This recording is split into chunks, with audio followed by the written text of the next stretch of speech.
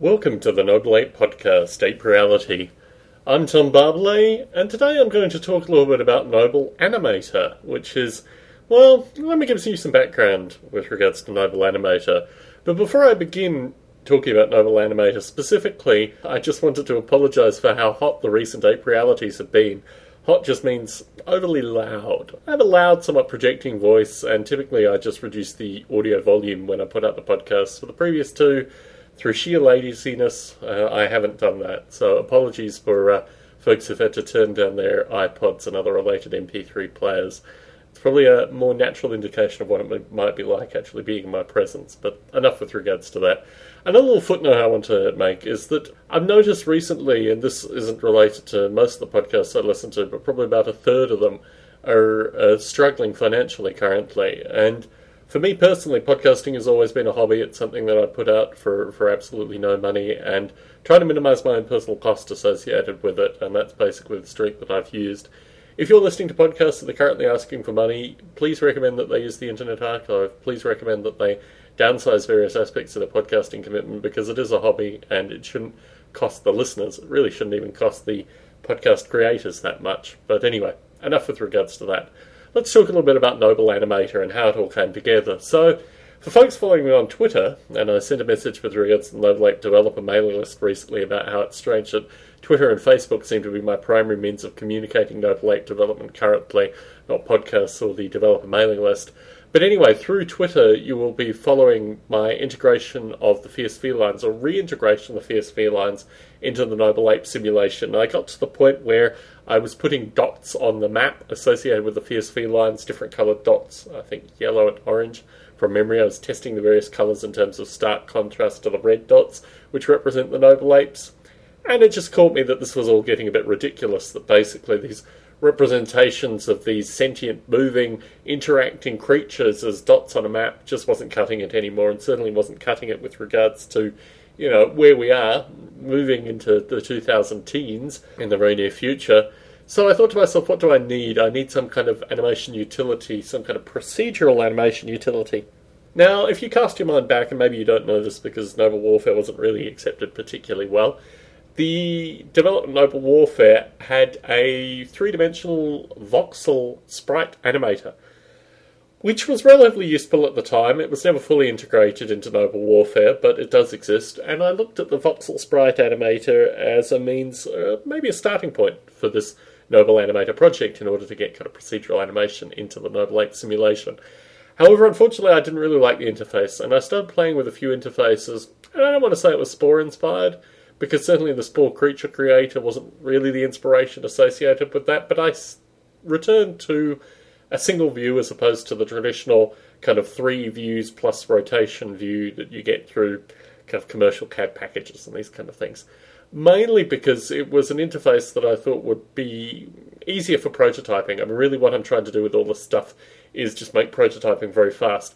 The plan is to model the Noble Apes, the Fierce Felines, and the half a dozen or so plant types in the Noble Ape Simulation through this means of just kind of drawing and integrating 3D entities into the simulation, with the view that other things, insects, perhaps lizards, perhaps other things that exist in the Noble Ape Simulation could be modelled at a later date. But really I wanted to do a kind of proof of concept, and the apes, the cats and the vegetation seem to be the right group to do this with.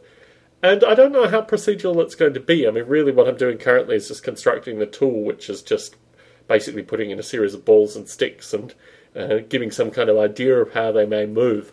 And that's really the level of functionality that I'm working with currently. Really, I'm still concentrating on the interface, just how to make the interface right. Obviously, there's a keyboard interface component with this as well. But then, of course, it's all going to be released open source, so that's part of it too. So I'm working on the interface currently. I want to make some YouTube clips in the near future, put them online, and hopefully start putting the source code online through SourceForge. And all this is being documented in parallel for the book projects that I talked about in the last Ape Reality, because I think actually integrating procedural creatures into an artificial life simulation and looking at how you can get some kind of genetic algorithm into play and these kind of things would make a very interesting chapter, and certainly would make the third chapter that I'm writing for one of the particular books, or maybe the second chapter for another. Who can tell? Certainly all this is being documented and written down because I think all this stuff, it's relatively doable. I mean, I don't think there's anything that's particularly hard here.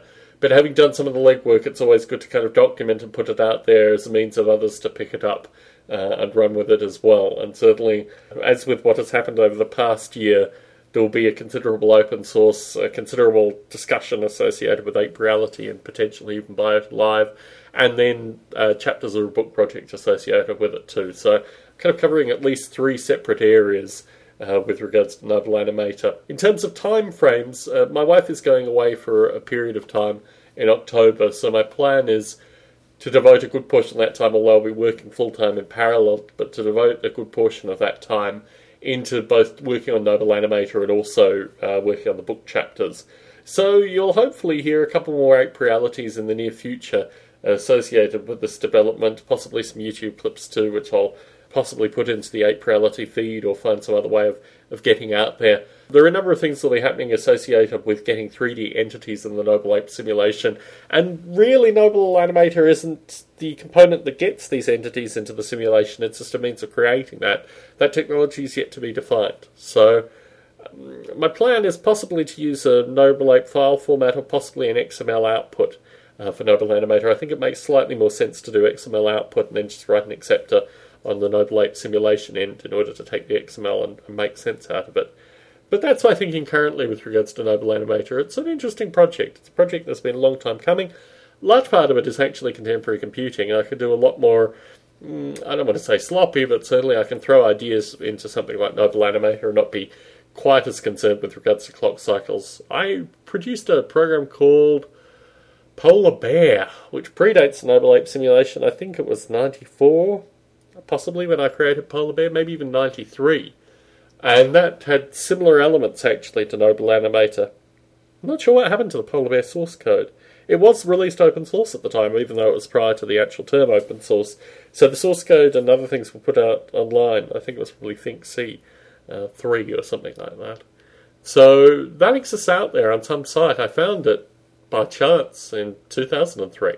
As I was looking for some other stuff, I found Polar Bear. So not a lot of real progression. It's a monochrome. I should probably point that out as well. It's a monochrome interface based on the GPI, which is another Noble Ape 2003 technology. I think I talked about the last podcast, the generic platform interface, which means it'll be released simultaneously on Mac and Windows and potentially Linux as well, just to get it out there. And the reason I've gotten to this stage is because I finished almost all the Coco-related stuff. So really the backlog associated with Coco has been completed. The backlog associated with the feline is kind of in transit, waiting for these animated entities to enter in the simulation. And how all this is visualized, well, that will require a kind of engine too. So I'm going to have to develop that in the future as well. It's an amazing thing, this artificial life hobby. It was something I wanted to talk about, actually, last BioLive. But the amount of time that can be spent and the amount of detail that goes into it is often lost. And the idea that we are fundamentally hobbyists in terms of our removal from kind of professional working community and we can just tinker away. Folks who follow me on Facebook will have seen that I built a model railroad layout over the past couple of weekends and kind of continuing to add to that. And that is giving me a greater sense of the way in which I develop artificial life too. It's kind of funny having another hobby in parallel, which has elements of a hobby that you've done for a number of years. And it's kind of strange because I've talked about this in Ape Realities prior, that I've seen that there's this kind of linking between engineering hobbies and artificial life.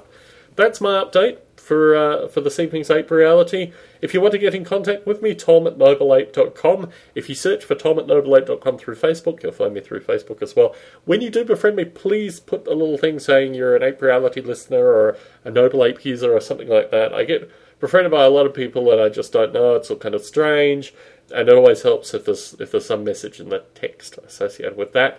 Similarly, emails anytime. I really do like getting emails from listeners and users of Noble Ape. And yeah, philosophical feedback, constructive feedback, whatever you want to say. tom@nobleape.com. Thank you very much for tuning into this podcast. Look forward to you tuning into the next podcast.